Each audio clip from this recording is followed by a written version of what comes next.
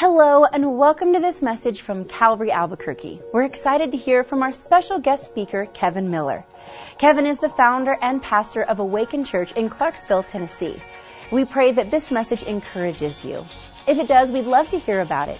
Email us at mystory@calvaryabq.org. And if you'd like to support this ministry financially, you can give online securely at calvaryabq.org/give. Worship is so much more than songs or a musical genre. The important part of worship is our motivation behind it. In the message Worth It, Kevin teaches that God's worthiness should transform a musical style to a lifestyle. Now we invite you to turn in your Bible to Romans chapter 12 as Kevin begins. Hey, if you brought a Bible, go ahead and turn to Romans chapter 12. We're going to look at a passage that may be familiar to some. Romans 12, we're really going to focus in on one verse, but we're going to approach it a little bit differently than maybe you have before. Because I think a lot of typical church-going Americans have a pretty good handle on what we do. If you asked a typical church-going American what they do, they would have a pretty typical response. It would be something like, what do I do on a Sunday? Well, I go to a church and I sit in a chair and I sing some songs and then we go out to eat, you know? That would be kind of like the typical what you do on a Sunday. But today I want to ask an entirely different question. Sounds similar, but it's actually very different, and I think it's far more important. Instead of focusing on what we do, although that's important, I want to focus on the motivation behind it, and I want to ask a question, why do you even do it? Instead of what we do, let's talk about, for a moment today, why we even do it. Why is it that we're here to worship? Why is it that we talk about reading the Bible? And why do we sing these songs? And why are we going to talk today about presenting ourselves to God? Why even live for Him? It's so important that we understand this because, you know, when we focus on what, that's kind of the natural thing for us to focus on. If you think about it, if I have a chance to shake your hand after the service, I'm going to naturally lead with questions like, what is your name? Or what do you do? Because it would be kind of weird if I was like, hey, my name's Kevin. Why do you do? You'd be like, go back to Tennessee. They are not teaching you proper English. You know, that's not how this works. And although what do you do is more natural for us to focus on, why you do it is far more telling. Because what if we just took a zoomed out look at our lives and talk about our motivation behind our actions? Today I've entitled this message, you should jot it down if you're a note taker. If you're not a note taker, you should be. There will be a pop quiz in heaven, okay? The title of the message is Worth It. 2 words. Worth it. I want to ask you today if you believe that Jesus is worth your sacrifice. I want to ask you that today. And we all have to consider the answer for ourselves. And maybe you didn't realize this, but you need to know that so many of your decisions that you make all throughout the day are based on this question. Is it worth it? Is He worth it? Is it valuable enough? We evaluate our situation or even purchases or relationships based on, is it worth it for me to pursue that? We make decisions like this all day, every day. I realized this the other day. I went to the grocery store and I realized even in the parking lot, I make decisions, you do too, based on, is that parking spot worth the walk? You know what I mean? Like, I see that spot, not worth that walk. Take another lap. You know what I mean? I'll keep driving. Like, I'll drive for 10 minutes. I could have been shopping for 10 minutes, but I'm going to drive for 10 minutes until I find a parking spot that is worth it. You know what I mean? And then we get in the store and we keep, even if you don't ask yourself these questions, you're making decisions based on, is it worth it or not? So you're scanning shelves then in the grocery store and you're making decisions on whether or not the name brand or the store brand is worth it. I think I want to get some Fruit Loops, but maybe I should go with the Fruit Spins. You know what I mean? Right? Like, my kids want the Cocoa Puffs, but I think I'm going to instead go for the corn puffed chocolatey spheres. You know? Like, that seems a little more worth it to me than the name brand or the high dollar. You get to so you fill up your cart and you're going to pay couple $100 for all your groceries, and you get up to the checkout line. And you might notice at the checkout line, they don't have high dollar items there for you to buy. They have little tiny trinkets that cost normally under $1. Because they know it's going to be a lot harder for them to convince you to buy something big. You've already spent a lot of money. But hey, if those Tic Tacs are 59 cents, worth it. Add that to my cart. Gatorade, $1.29, worth it. I'll take some of that. And we're just constantly making decisions based on value. Whether or not that thing or that person or that time is worth it for us. There are so many other decisions that we make. You go to the gym tomorrow morning, you wake up and go to the gym, you've decided that is worth your time. If you stay in bed and eat chocolate, you've decided that is worth my time. That's a much better use of my time. A job promotion, a car, a house that you want to buy, a relationship you're going to pursue. You're asking yourself constantly, is that worth it to me? Is that worth it? Is that thing worth it? Today is really very simple. This message is very simple. I want to ask you a simple question. Is living for and sacrificing everything for Jesus worth it? Is he worth it? Now, I know some of you, because we're in church, you would say, yes, he's worth it, but many of us are not proving that through our lives. Right? Many of us would say, yes, amen, he's worth it, but then when it comes to a sacrifice God is calling you to make, you're not ready. You hold it back. Today, we have to make a decision. If you're a follower of Jesus, I'm praying that God would convict you in areas that you're holding back. I'm praying the same for myself. If you're not a follower of Jesus, oh man, today is your day. God brought you here. It is no accident or coincidence that you are in this seat. It's welcome weekend here at Calvary, but that's because it's welcome weekend into the kingdom of heaven today. And I'm praying that God changes your life today as you see that Jesus is worth it to follow after him. So today I've had you turn to Romans 12:1. This is not about what we do. This is about why we do it. This is less an exposition of Romans 12 and more an examination of our motives. Let's read Romans 12 verse 1. Paul writes, I beseech you, in other words, I urgently plead with you, therefore, brethren, by the mercies of God, that you present your bodies a living sacrifice, holy, acceptable to God, which is your reasonable service.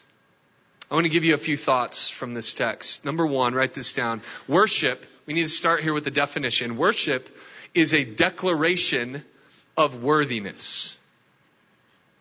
When we choose to worship something or someone, we are declaring that thing or that person is worth our time, worth our sacrifice, worth our commitment, worth our attention. It's a declaration of worthiness. That's what worship is all about. Now, all of us are worshipers. Whether you realize that about yourself or not is really beside the point. Some of you may say, well, I'm not really into singing. That doesn't really matter. Singing is one way that we worship, but it's a small part of the many ways that we can worship. We worship God. You see, worshiping God is not just a musical style. It's not just a genre. Worship is a lifestyle. This is why Paul is saying, present your bodies as a living sacrifice to God. It's how we worship. Okay? So whether or not you like to sing is really beside the point. Every one of us right now is living for someone or something. And that is the thing. Those are the people that you are saying is worthy of your worship. Whether or not they are actually worthy is also beside the point. But if you're living for them, your lifestyle is saying that they are worth your worship. So Romans 12:1, if you read it in the English Standard Version, says that as Paul offers this plea, present your bodies as a living sacrifice, he says this is your spiritual worship. It's a way that you declare God worthy. Revelation 4 and 5, if you read toward the end of your Bible, there's a scene coming in the future. John gives us a peek into the future, and it's this beautiful worship scene around the throne of God. And over in Revelation 4 and 5, you're going to read phrases like they burst out into song, or they begin saying, because God is worthy to receive worship, worthy to receive honor, worthy to receive power and glory and wealth. And all of these things, God is worthy. Their worship, their declaration comes from the fact that Jesus is in and of himself worthy of anything we could ever give him. You believe me? You believe that? So God is worthy of that. And so here's the great thing about this. When we consider worship through the lens of worthiness, it highlights two important things for us. Number one, it highlights who is worthy of our worship. But it also highlights the many things that are not worthy of our worship. For example, last time I checked, your paycheck didn't love you enough to die for you in your sin. But Jesus did. Last time I checked, that girl or that guy that you think is going to add so much to your life, although they might add some joy to your life, didn't die for you in your sin and fill you with eternal hope. But Jesus did. Right? So let me remind you what Jesus did, because if we're talking about worship being a declaration of our worthiness, or that he is worth our worship, let me remind you why I believe that Jesus is worth it. Can I remind you that if you are in Christ, you have been bought, you have been redeemed and resurrected and forgiven. Come on, somebody, and called and equipped and repurposed, and God has given purpose to your pain and meaning for your life and filled your life with hope for all of eternity. I would say that our worship is simply saying, Jesus, you're worthy of it. You're worthy of it. You're worth it, God. Man, of all of the things that you could have done for me, you are worth my worship. Now, part of the reason that we worship is because God is so merciful. So write this down. Let's talk about God's mercy. God's mercy is not based on our merit. Write that down as a reminder for yourself, because you might at some point begin to think that God owes you some kind of favor. But see, mercy, the definition of mercy, by definition, mercy is unearnable. You see, Paul is about to make this giant plea. He says in verse 1, I beseech you therefore, brethren, by the mercies of God. He's about to make this big plea we'll talk about here in a moment for sacrifice, but he builds his argument on the foundation of God's mercy. He's saying, since you know the mercies of God, now I want you to do this. It's built on that argument. Show of hands, or maybe you could clap. How many of you are thankful for God's mercy in your life? Come on. That God's mercy is new every day. Amen? We're thankful for it. We love it. We sing songs about it. We write lyrics about it. We love God's mercy. But here's the irony of mercy. The irony of mercy is that it highlights that we're a mess. Did you ever think about that? You don't need mercy except for the fact that you're a mess. I'm a mess. You only need a cast on your arm because your arm was broken. You only need stitches because you had a deep cut. You only need mercy because you failed and you've fallen. See? So we like to think of the positive side of mercy, but the other flip side of mercy is the whole reason we need it is because we're fallen and we've failed and there's no hope without it. So mercy, by definition, can't be earned. God gives it freely. But then we have all these questions about God. Like I talk with people, maybe you're even thinking, maybe you're wrestling with a similar question like this today, or maybe you have a family member or a friend that's thinking something like, I don't know if I want to serve God because God isn't fair. Okay, that's a valid point. I understand, and I would agree God is not fair. And here's what I would say to that. Thank God he's not fair.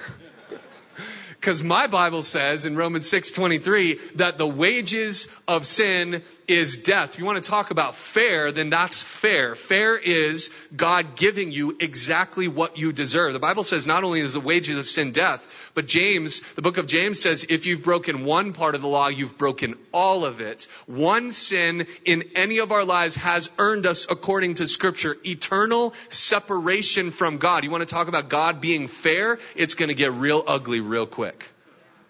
You don't want God to be fair. Thank God that he's not fair, that he has not given us what we deserve.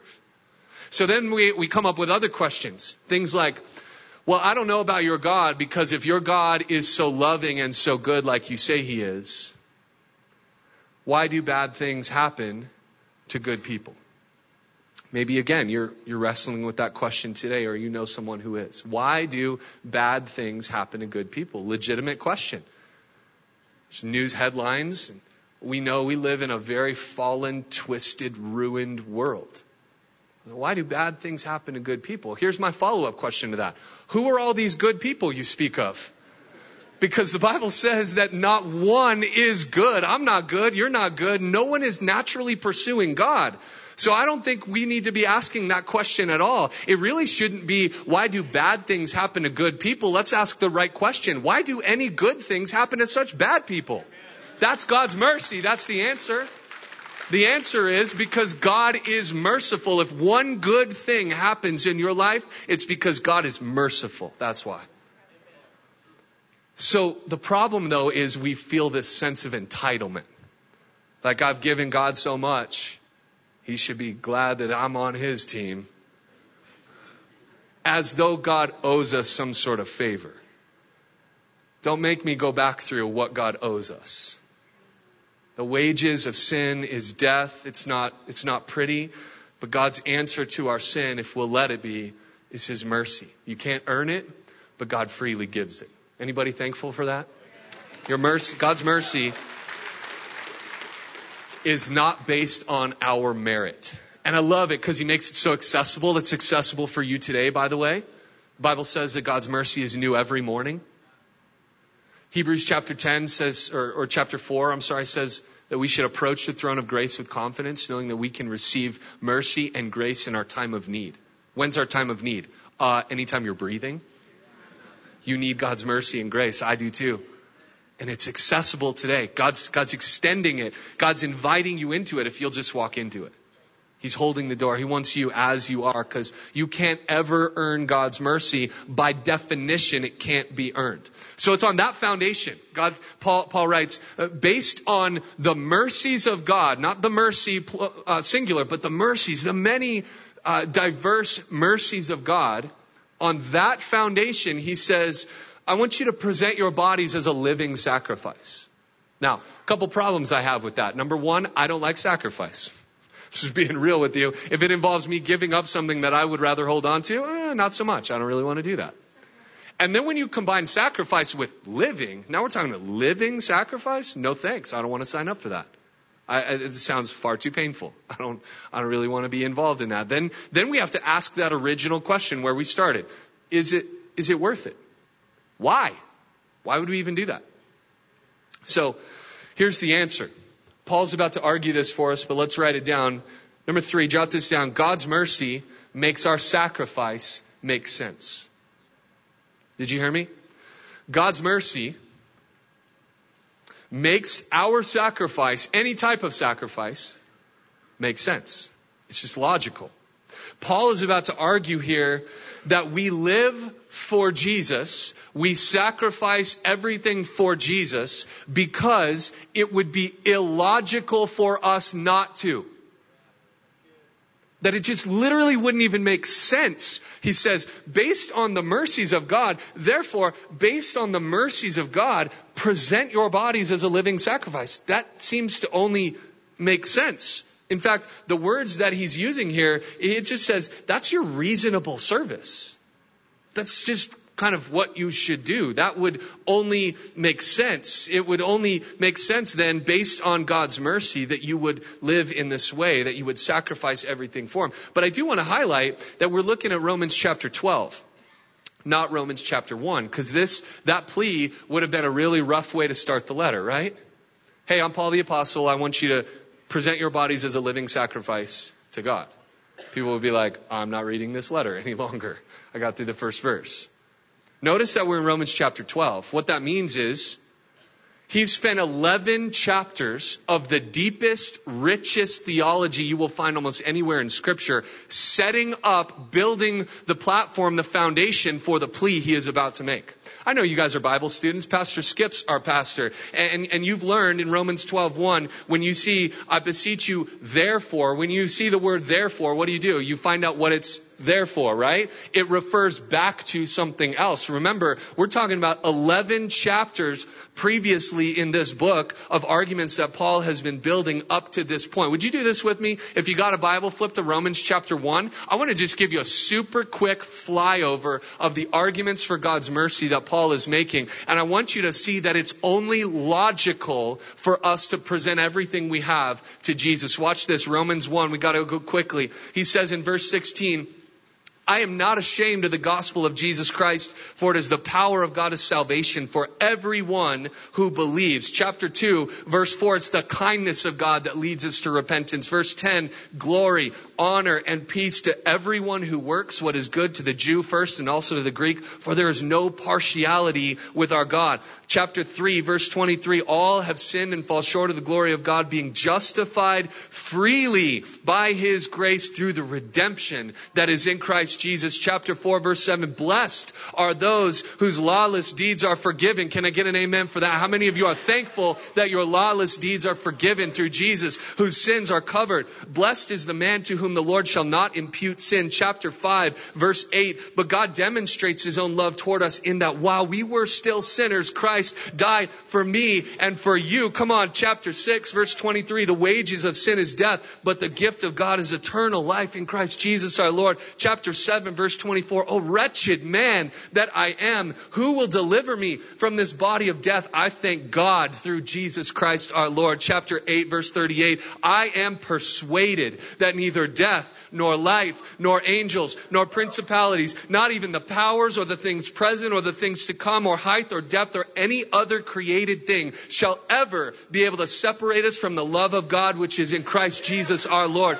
Chapter 9, verse 16, it is not of him who wills, nor of him who runs, but of God who shows mercy. Chapter 10, verse 12, there is no distinction between Jew and Greek, for the same Lord over all is rich to all who call upon him, for whoever calls on the name of the Lord shall be saved. Chapter 11, verse 33, oh, the depth of the riches, both of the wisdom and knowledge of God, how unsearchable are his judgments, his ways past finding out. Verse 36, of him and through him and to him are all things, to whom be glory forever and ever. Amen. Chapter 12, verse 1, I beseech you, therefore, brethren, on the mercies, on those 11 chapters of the mercies of God, present your bodies as a living sacrifice, holy, acceptable to God. It's just your reasonable service.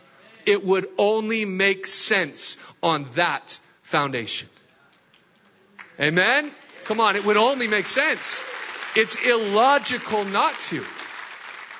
If God has done all of this and we understand now what we deserve and that God has not dealt with us as we deserve, it would only make sense then that we would be willing to sacrifice everything for him. Here's how this works. A grateful heart does not need to be coerced to live for Jesus. Because the natural overflow of a grateful heart is worship, is a lifestyle of following Jesus who's given everything for us. It's the natural overflow of your heart. So I would say this, if you're not in a place where you're ready to sacrifice everything for God, I would say you got to check your heart. Maybe there's a lack of gratitude in your heart. Maybe, in fact, there's a sense of entitlement, as though God owed you some kind of favor. Let me just take you back through what God owes you. It's not good. And so God has freely made his mercy accessible if you'll take it, if you'll accept it. Now, I'm also aware that when we talk about sacrificing it all, or letting God or letting people into our lives, you might be a little hesitant with that. All of us naturally would be. Part of our hesitancy is that our lives, you know better than I do about yourself. You know your life is messy. I know my life is messy. It's not always pretty. But we live in this social media world where it's very easy to portray a picture of our life that's not very accurate. Cropped, edited, filtered, unrealistic Instagram version of our lives typically is the one that we display to the people all around us, right? And I've found also that oftentimes that carries over even into our social lives and even how we deal with our homes. When you invite somebody over to your house, if your house is like mine, you got to tidy that place up before somebody comes over to your house, right? You got some work to do. Because God forbid that somebody would walk into your house and see a mess, like the house they left behind to come to yours. Let's be real. They're like, I'm glad you invited us because I didn't want to clean my house, you know. It's messy. But we get this idea that like we can't, God forbid, somebody will walk in and see some unfolded laundry on the couch, And by the way, when you come over to my house, don't open up the bedroom. I closed that for a reason. And keep the closet closed. That's locked for a reason because you might get hurt when you open it up. You know what I mean? That's where the problems are hidden, okay? We tend to board up our lives and portray this pretty picture of ourselves that's completely inaccurate. And this is a dangerous way to live. In fact, that editing, tidy up, make it look good mentality can carry over into all kinds of aspects of life. And it's dangerous. I need to tell you that even as a pastor, I'm prone to this. November 7th, 2011, my wife and I celebrated our 8th wedding anniversary. And on the same day, we mourned the loss of a miscarried child. My wife miscarried on a Friday. I finished my sermon through tears on a Saturday, and I preached with a fake smile on Sunday. I wasn't lying when I preached. I meant what I said. But my heart was ripped in two. And I didn't let anybody into that. And I'll never forget that day because not only was it one of the hardest days I've ever had to preach, but I remember after the first service, I walked off the stage and I was talking to a guy, and this guy came up to me to shake my hand. He said, "Pastor Kevin, I just got to tell you, we're so excited. I'm so thankful that you've been praying for us. My wife and I are pregnant." And he told me that their baby was due on the same day my wife was supposed to be having a baby. And I hugged him, and I prayed with him, and I ran to my office and I cried all by myself. I chose that day to let nobody into my pain. Now that's since changed because I've learned the value of opening myself up to other people in my life. I want you to know, Awaken Church now, even just a few years after that, is one of the most open churches I've ever been involved in. I want you to know Calvary Albuquerque is an open church that you can come and be who you really are. You don't have to hide it. You don't have to put on a fake Christian smile and pretend that everything's okay in your life. When somebody asks you how your day is, how your week's been, how your life is going, you should be real with that. You should let somebody in. I'm really here to tell you a very simple truth today. And that is that you don't have to fight the battles of life all by yourself. You don't have to do this alone. Really, today is about this: letting Jesus into your mess. Yeah, Jesus, I got some dirty laundry out on the couch and I haven't swept the floors in I don't know how long, and I don't really want you in that bedroom, but I just want you in my house, in my space. I want you to invade all of me. It's messy, but could you come in and start the cleaning process? That's what today's all about. Letting Jesus into your mess. I flew here from Tennessee, and when we got off the plane, I had to go to baggage claim and claim my bags. So many of you today walked onto this campus, turned on this radio show, clicked on a link, and you're watching on the live stream right now, and you currently are carrying your own spiritual baggage. Listen to me. I'm here to tell you all the way from Tennessee that you don't have to claim your spiritual baggage any longer. Jesus wants to take it off of your shoulders. Do you believe what the Bible says? That you can cast all your cares on Him, for He cares for you. He cares for you. He cares for me. Jesus, in fact, invites us in. Here's His invitation. Come to me, all you who are weary and heavy laden, and I'm going to give you rest. Man, I don't know about you, but I need some rest. I need God's mercy. I need God's peace infused into my life. I have to have the ability to let Jesus into my life, to let other people into my life, no matter how messy or how hesitant I may be, and open up so that I can give Jesus all that I am. Today's about you saying, you recognizing, I'm choosing today, I'm drawing a line in the sand. I'm not going to do this life by myself any longer. I've tried what the world has to offer. Maybe you've tried alcohol. You've tried girls. You've tried getting in relationships. You tried pursuing money.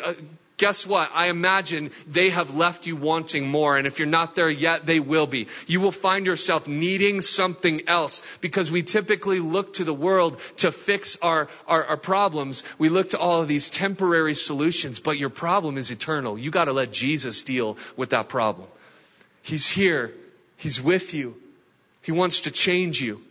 But you have to make the decision. Listen, we're considering the question, why is Jesus worth it? And my prayer for us this week and across this church, all over this campus, is that worth it would go from a question to a declaration.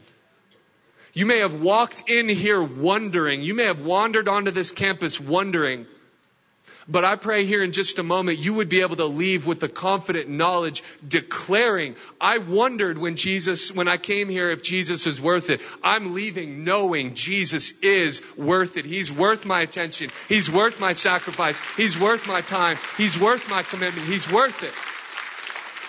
But that's a decision that you have to make. I can't make it for you as much as I wish I could. It seems logical to me, but you have to make that decision. And let me warn you with this. When we leave today, every person within the hearing of my voice will have made a decision. You're like, no, that's not true because I don't know if I'm ready to make a decision today. Here's the thing. Not making a decision is making a decision. You accept Jesus or you reject him. There's no other way. Today, I'm telling you, Jesus is inviting you into his mercy. You got to let him into your mess. If you'll let him, I'm telling you, he has the ability, because I've seen it, I've lived it. He has the ability to break your addiction. He has the ability to heal you. He has the ability to fix that failing marriage. He has the ability to provide forgiveness for you. He has the ability to fix problems you didn't even currently know that you have or that's been riding on you for your whole life. And I'm just warning you, if you let those burdens remain on your shoulders, they will over time wear you down and crush you. But the church exists as a hospital for the hurting. And you got to be willing, because God can't fix a problem that you're not willing to admit is there. And today it starts right now. This is your moment where you say, I've got the problem and I recognize Jesus is the solution. He's worth it. He's worth it. You got to make that decision. Would you bow your heads with me right now? Jesus, this is our moment right now, our invitation. This is our welcome weekend, not only here to Calvary, but into the kingdom of heaven. Lord, I pray for those who are listening to this message all across this campus, all around the world on the live stream. Lord, I pray that those who are hearing this, who are followers of Jesus, would understand our great need to sacrifice every area of our lives to you.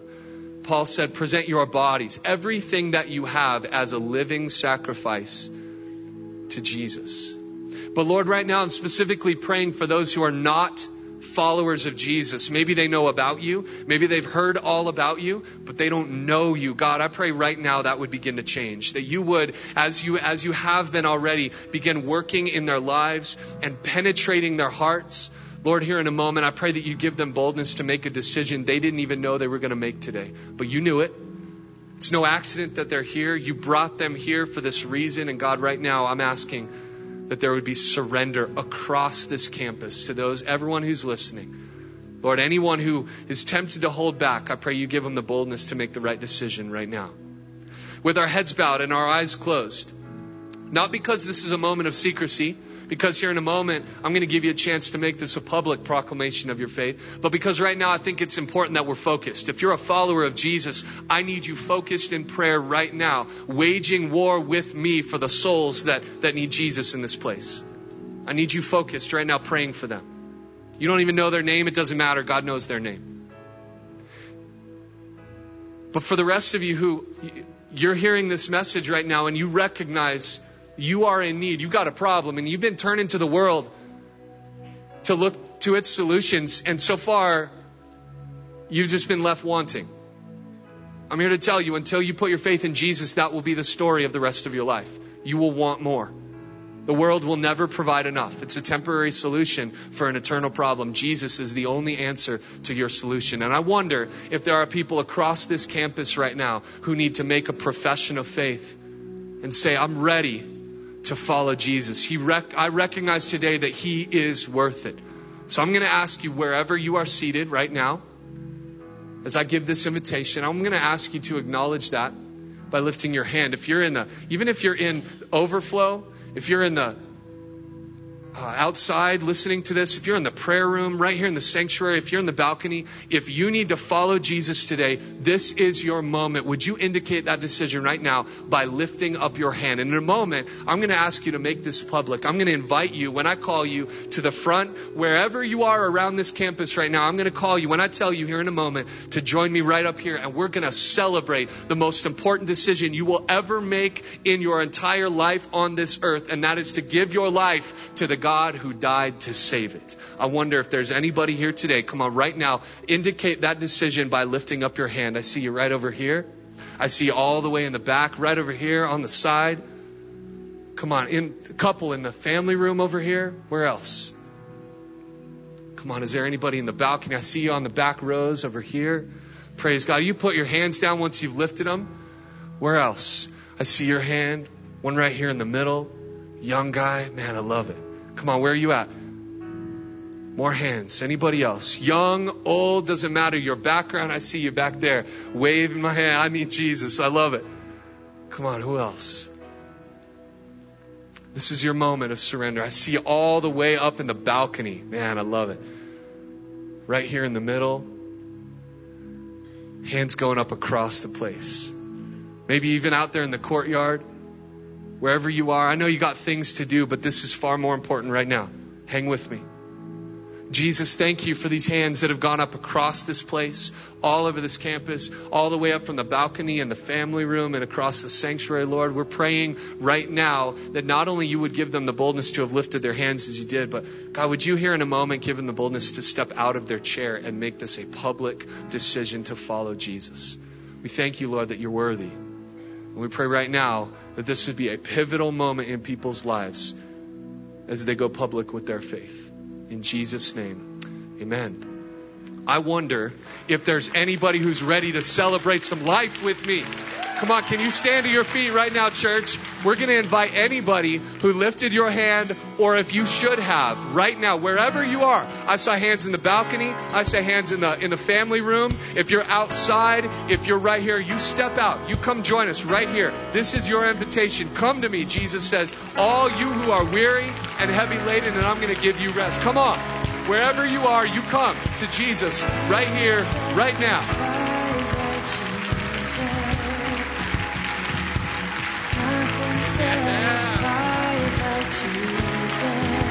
Come on.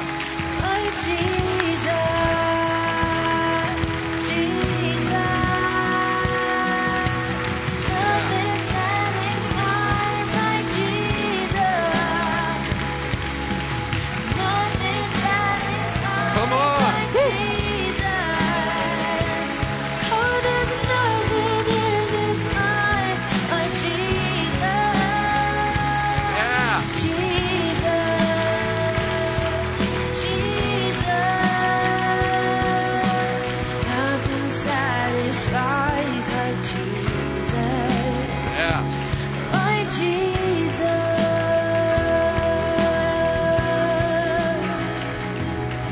So here's what I want to do. We're going to sing through this one more time, and I just want to give one more opportunity for those of you listening to this right now, wherever you are, make the trek. Come on, people still coming in from outside.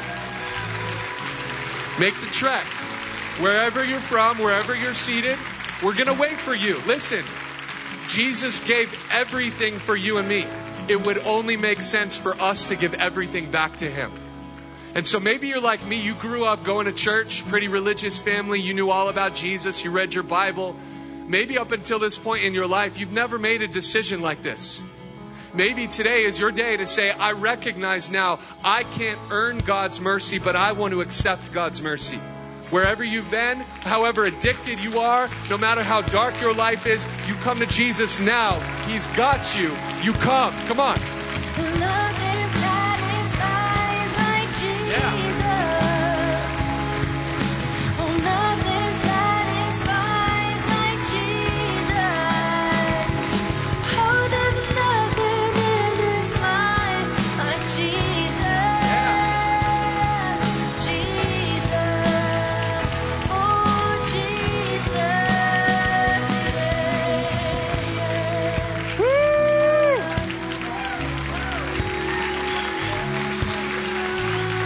Come on, listen. I'm telling you, you can't get used to this. When you go to a church like this, you should get used to hearing the gospel message, but you should never get used to seeing people respond to the gospel message. This is it, right here. This is it. So here's what I'm going to do. There's a lot of people, and what I want to do is I want to lead you guys in a simple prayer to say back to Jesus, I'm all yours. I want to give you a few words. I'd ask you to repeat this out loud after me. These aren't code words into heaven. This is an invitation for Jesus to take over your life. Church, listen, this is a big deal for these people to be up here. And I want to ask you if you would vocally stand with them right now. We got another one joining us. If you would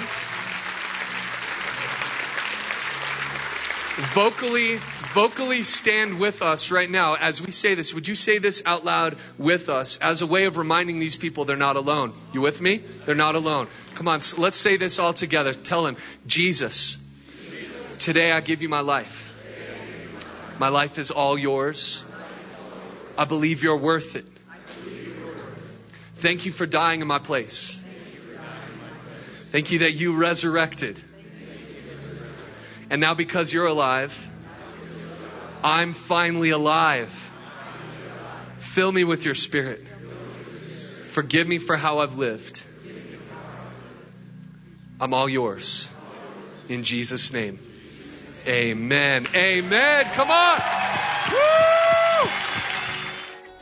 We hope that you enjoyed this special service from Calvary Albuquerque featuring our guest speaker, Kevin Miller.